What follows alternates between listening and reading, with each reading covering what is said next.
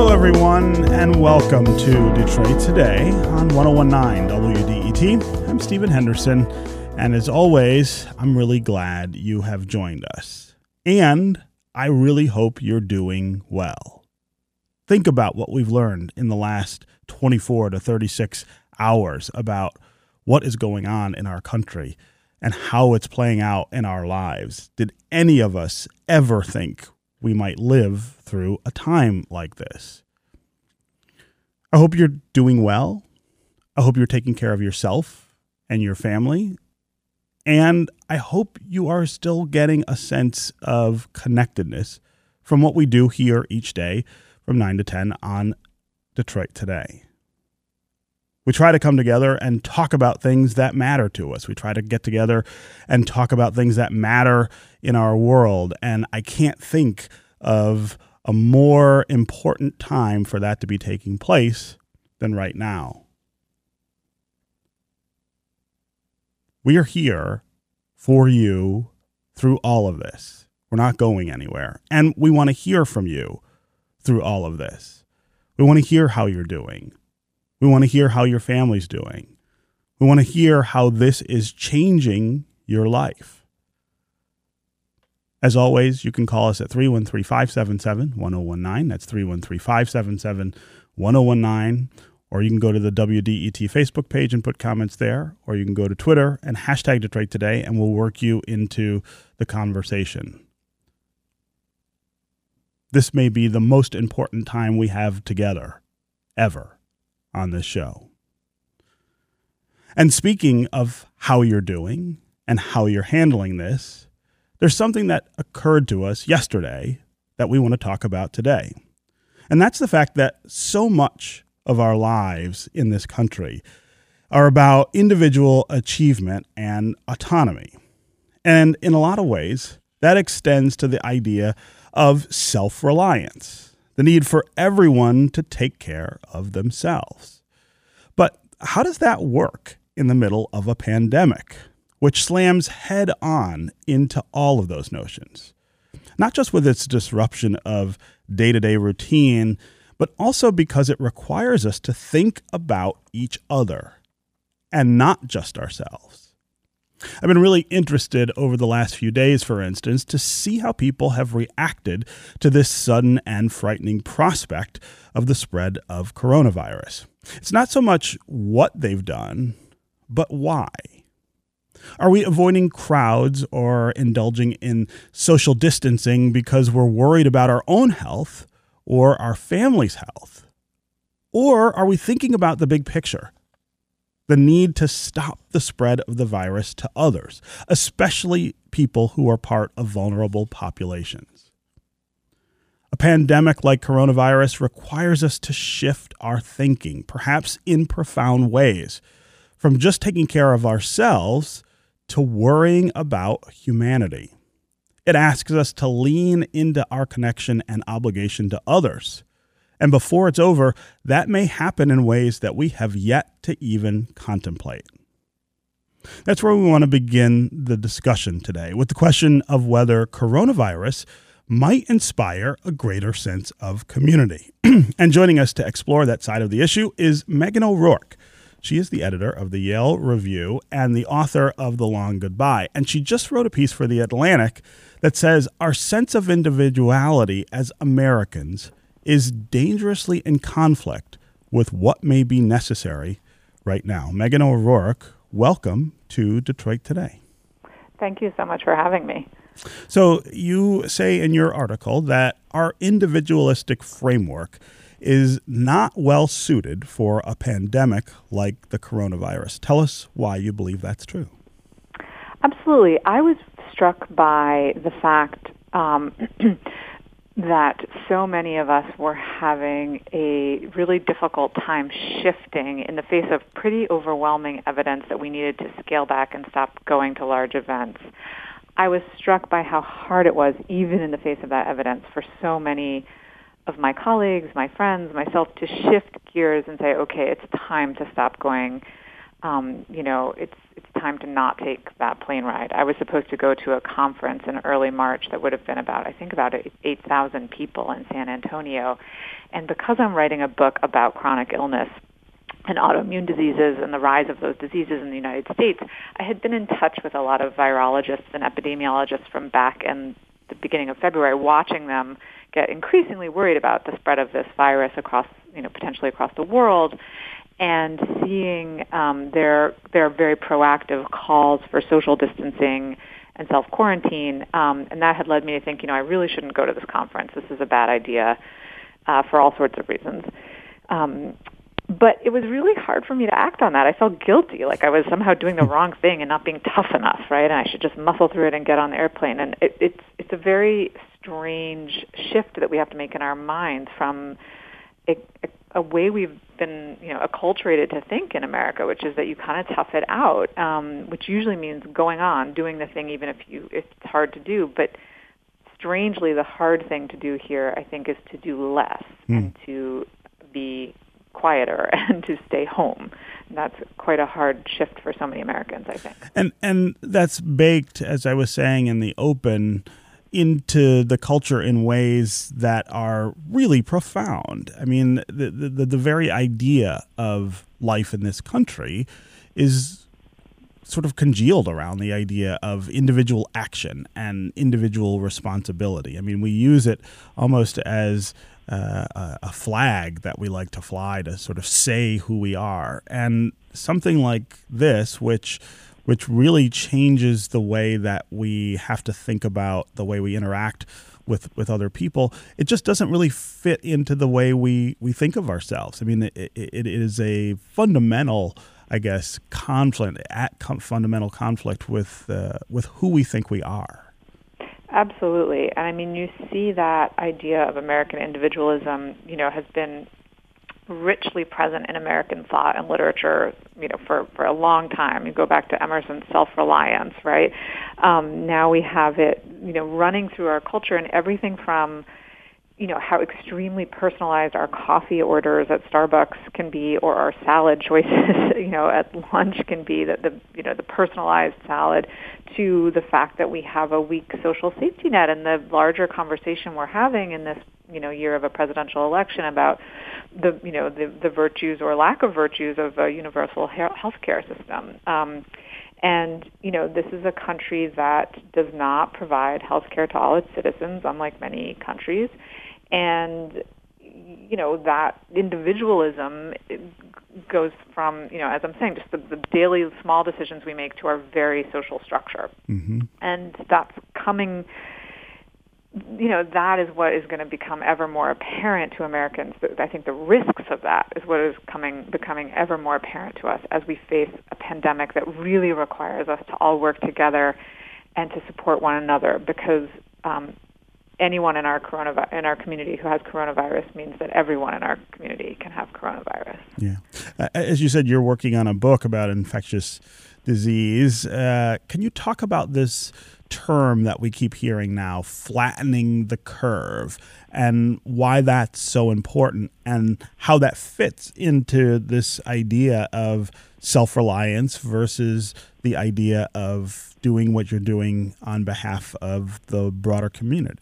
Yeah, absolutely. Well, actually, the book I'm working on is about chronic illness, not infectious disease. Okay, sorry. But along the way, I've learned a few things. There's a chapter about how, ironically, infectious disease used to be what killed most Americans, and now it's actually chronic diseases. So we're very unused to thinking about the problem of infectious disease. It's really not been at the forefront of Americans' minds for about 100 years.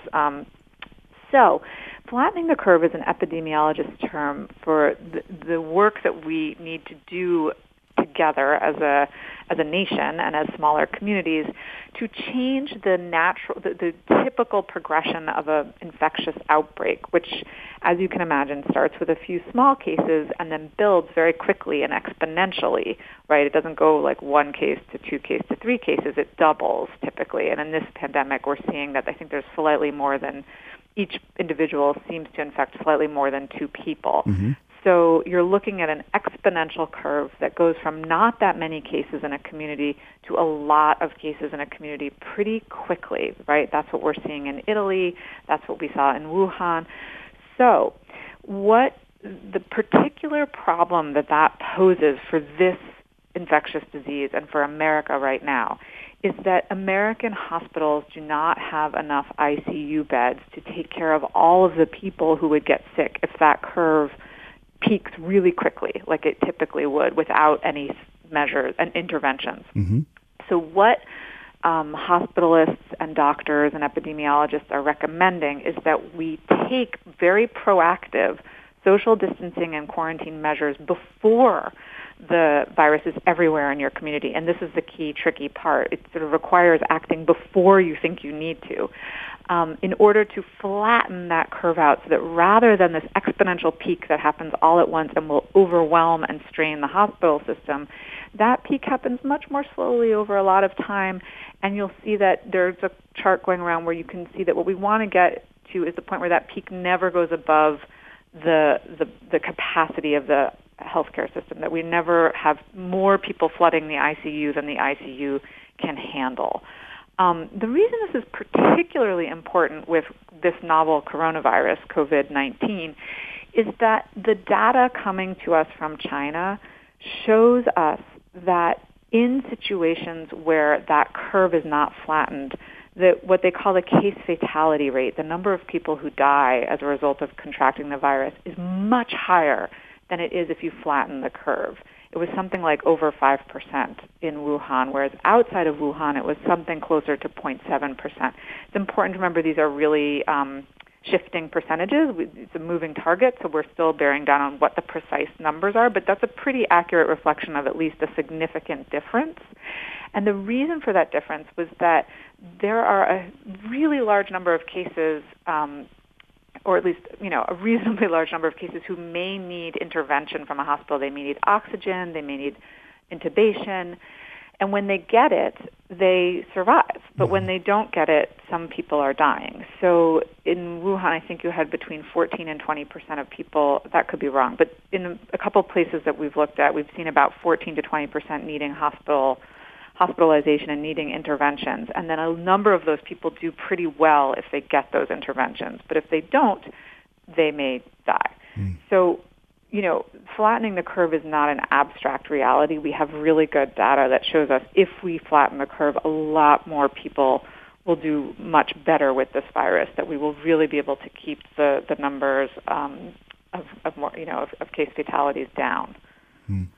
So I want to get to listeners really soon in this conversation, but before we do, I want to have you talk just a little about the extreme iteration of what we're talking about here in terms of people resisting the idea of thinking about how their behavior during this pandemic might affect other people. You still have a lot of people who are saying this is some sort of hoax, and you had the President of the United States use that word with regard to coronavirus just a few weeks ago, and you also have people who are saying that this is about politics in some way. I mean, the president was one of the people who said that as well, or who say that this is about panicking, that people who are taking these measures are overreacting. I mean, that seems, again, an extreme iteration of this sense of individuality or self-reliance that is even more dangerous than the sort of just Americanism that lies at the bottom of that.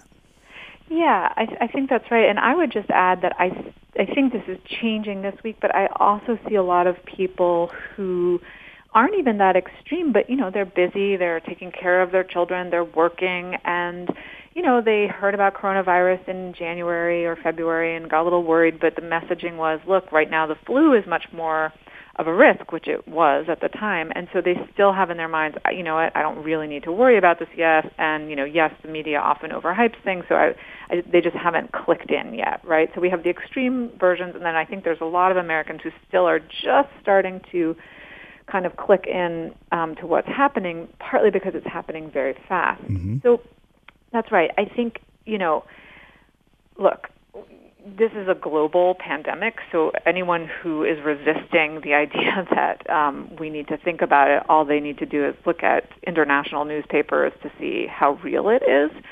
But the fact of the matter is, I think there are two things at work. Three things. One is this American individualism, which is that we don't really, when we're evaluating risk, I've heard a lot of people talking about, well, I'm not at risk, so I'm going to go to Florida, or I'm going to go surfing, or I'm going to do whatever. Well, that's not really the way to think about this illness, right? You may not be at risk, but you could be a vector for disease that causes a lot of other people to die. Your brother-in-law who has diabetes, your grandmother who's over 70. These are the at-risk categories, people over 70 and 80 in particular. People with chronic conditions such as diabetes or hypertension. There are a lot of Americans who have diabetes, a lot of Americans with heart disease. Those people are at risk. And so it's, absolutely requires a shift from thinking about ourselves to thinking about the way in which our body is in relationship with other bodies, which is just not something we're used to doing. The other thing at work, I think, is, we all have a healthy amount of denial, right? That's how we get through the day. And this hasn't happened in, 100 years. This is really hard to wrap our minds around. And one thing I see at work is, good old American exceptionalism. We're different. So we look at Italy and we think, well, that's not going to happen here. And, in our lifetime it hasn't. So it's really hard to shift to thinking, oh my God, that could happen here. And I think what the, healthcare workers and people like Dr. Anthony Fauci are asking us to do is to say, hang on a second, even though this is unimaginable, it really could happen here. Look at the math. It's already starting to happen. In New Rochelle, the hospital in New York is overwhelmed. So it requires a very, very difficult mindset, which is that we have to kind of project forward in time to when it's possible that, there are many, many cases of coronavirus in our communities and hospitals are overwhelmed, and projecting forward like that can feel like a form of panic or anxiety. In this case, it really just is prudence. We don't know the true scope of the disease. We need to act prudently. The worst that might happen at this point, since we know there's a lot of community spread, is that we're slightly overly prudent and we slow that down much more quickly than we imagine we can. Obviously there are very real economic, issues here and issues about school closures, very complicated decisions to make. But we know we have to slow that, we have to flatten that curve, and it does require realizing that this is about prudence and not panic at this point. Yeah. Okay, let's get to listeners here. Lots of folks calling to talk about how they are experiencing all of these things with coronavirus. Let's start with Christine in Dearborn. Christine, welcome to the show. Hi, Stephen. Hi. Yeah, I thought I would call today and just kind of express what's going on in my world. I sing for a living for assisted living centers. And they've canceled pretty much all my work for the month. And, like your author was talking about, I have high respect for flattening the curve, and we don't know really, we don't know the scope yet of this. So it's really scary to me to know that my living can just be kind of wiped away with the prudency that's taking place. I respect it, but that's how it's affecting me. It's pretty scary. So, Christine, what will you do if you're not able to work for an extended period of time? Well, that's a very good question. I'm just looking at alternatives, different jobs, different things I could do instead of this for the time being.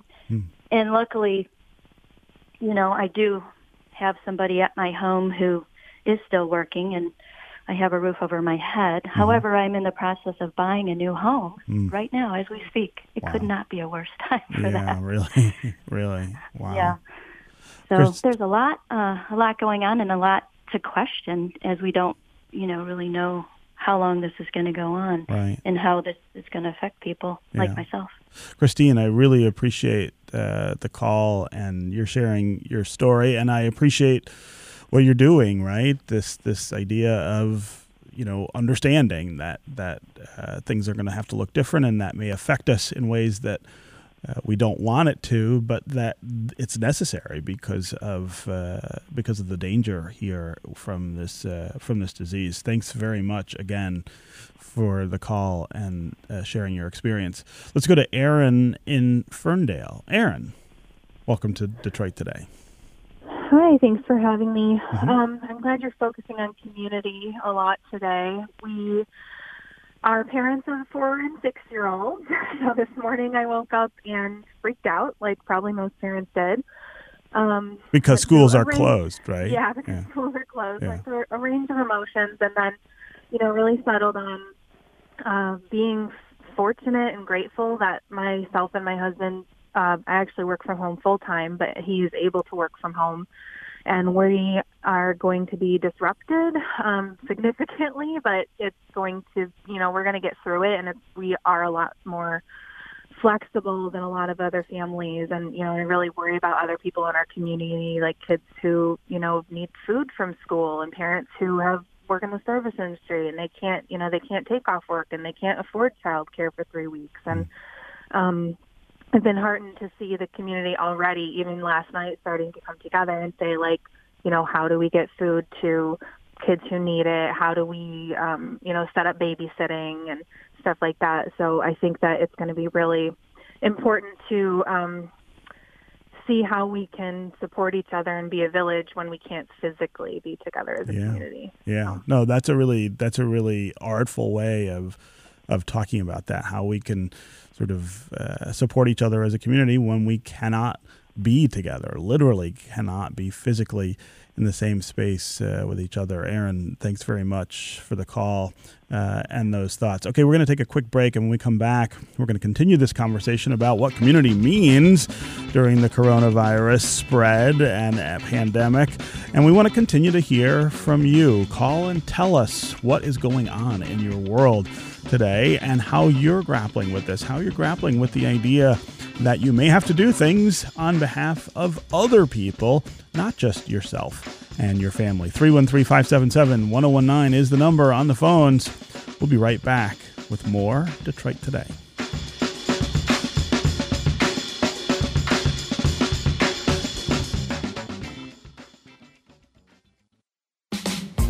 .1019 WDET, Detroit's NPR station, celebrating 70 years of radio in Detroit.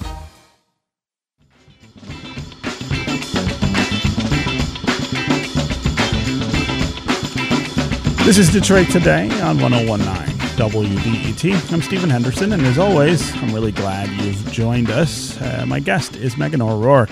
She's editor of the Yale Review and author of The Long Goodbye. She's written an article in The Atlantic about the ways in which a pandemic like the coronavirus really bumps up against our notions of individuality in this country and asks something different of us when we think about what we do and why we do it.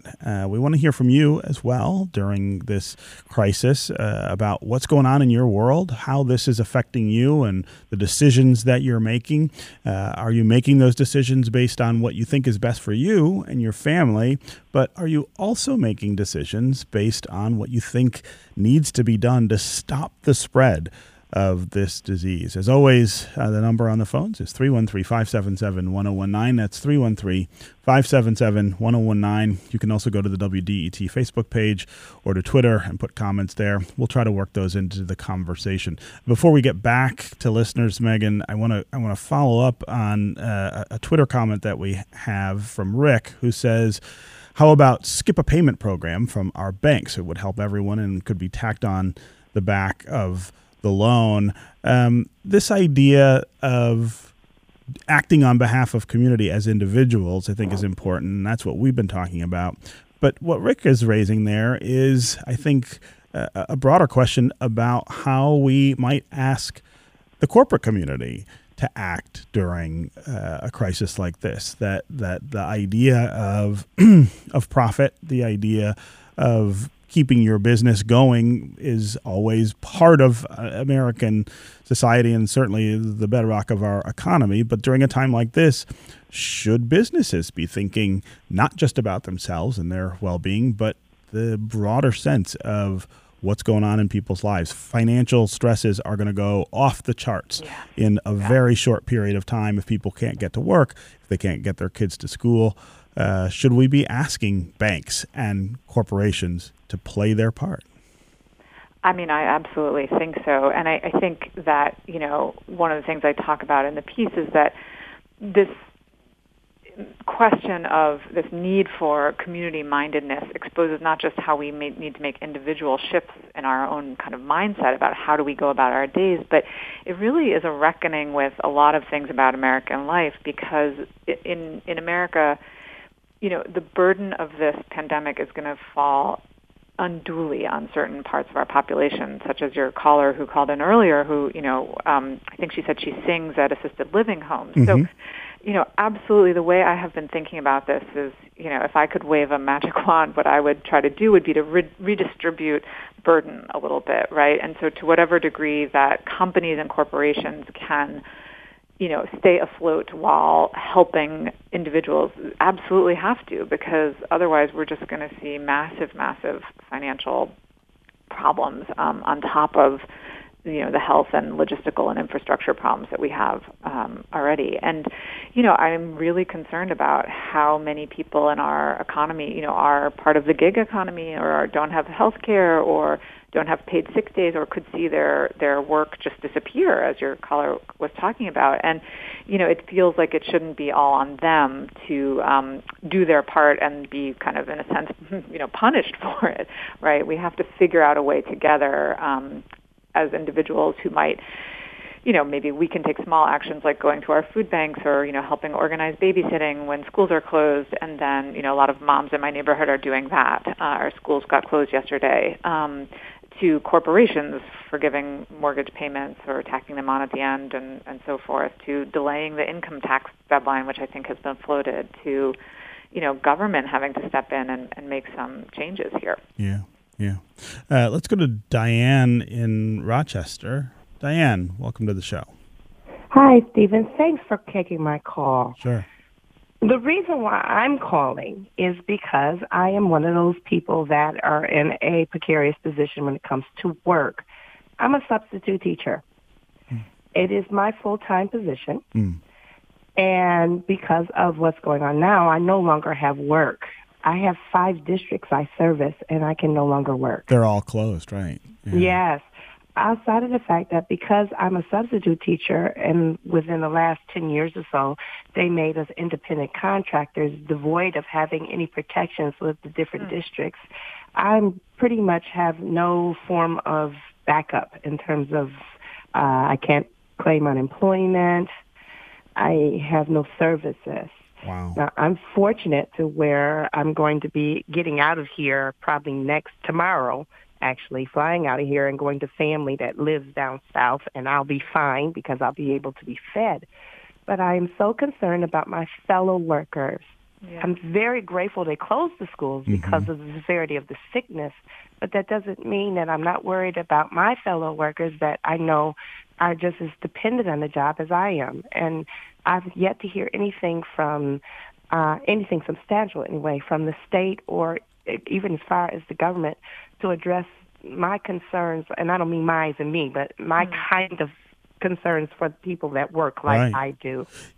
Diane, I think one of the things that your call here raises is the way in which work has changed for so many people, and the uncertainty that attends work all of the time now, that makes it more precarious, and so that something like this has a much more profound effect on somebody in your position than it would have 5 or 10 or certainly 20 or 30 years ago. Meghan O Rourke, talk about that level of vulnerability, people who don't have certain income, the certainty of income, and how something like a pandemic just could cause massive disruption for these people in their lives.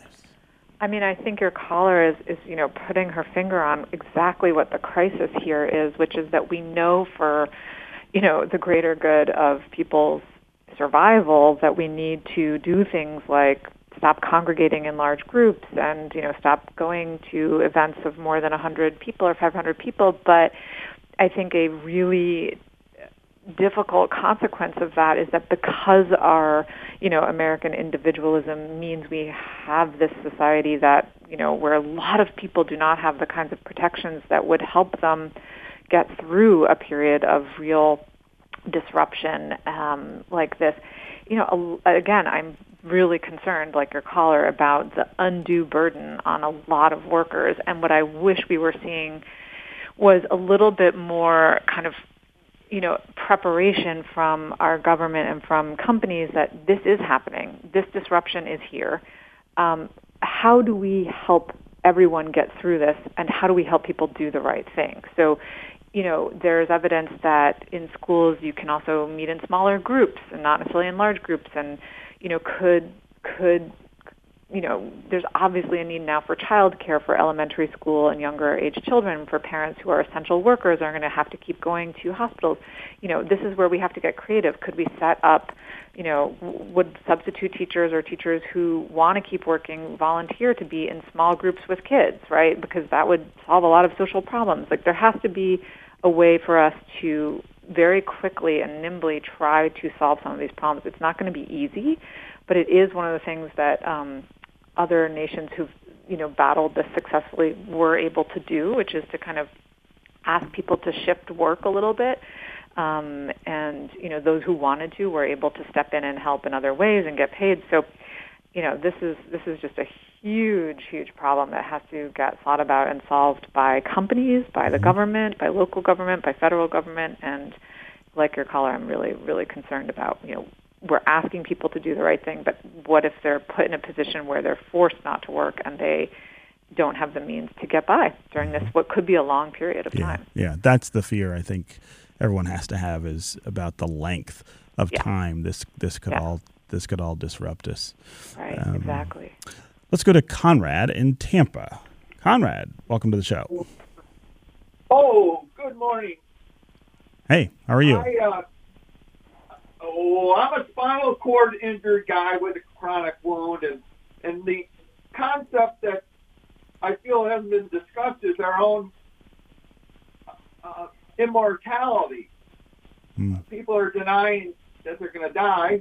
And the other thing is, I didn't tell it, but I just thought, isn't this socialism?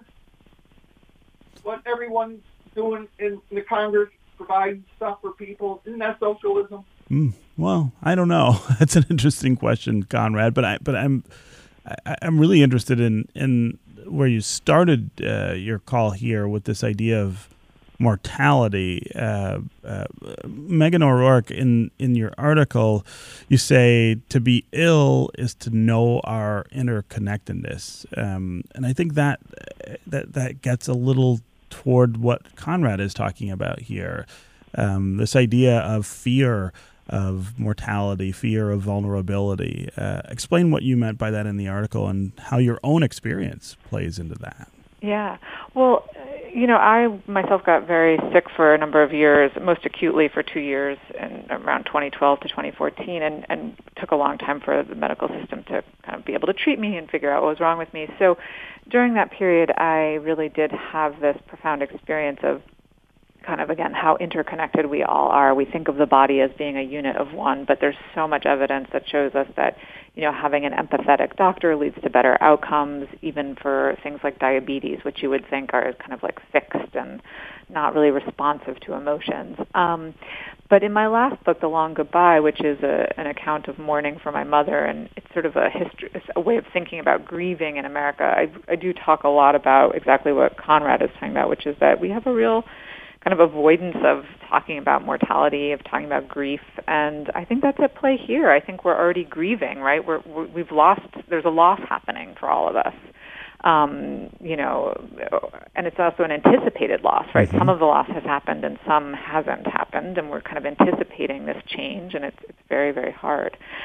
To the second point, I just would say two things about socialism. One, I find it interesting that Americans are more worried about socialism than about millions of Americans potentially dying through a lack of kind of concerted collective action. So that is just interesting. But second, I don't think it is socialism, right? Governments have a flexible range, and the American government is actually set up to be very flexible in the range of its ability to, have the federal government respond to things, from less responsive to more responsive. And in American history, there is a history during times of pandemic and crisis of the federal government stepping in and helping the society survive in the most intact way possible. That does not mean this is socialism. It is a moment when, in fact, kind of democratic liberalism steps in to help its citizens get through where it needs, what they need in order to survive intact and not, lose their homes, lose their jobs. It's a flexibility that is built into our government. Yeah.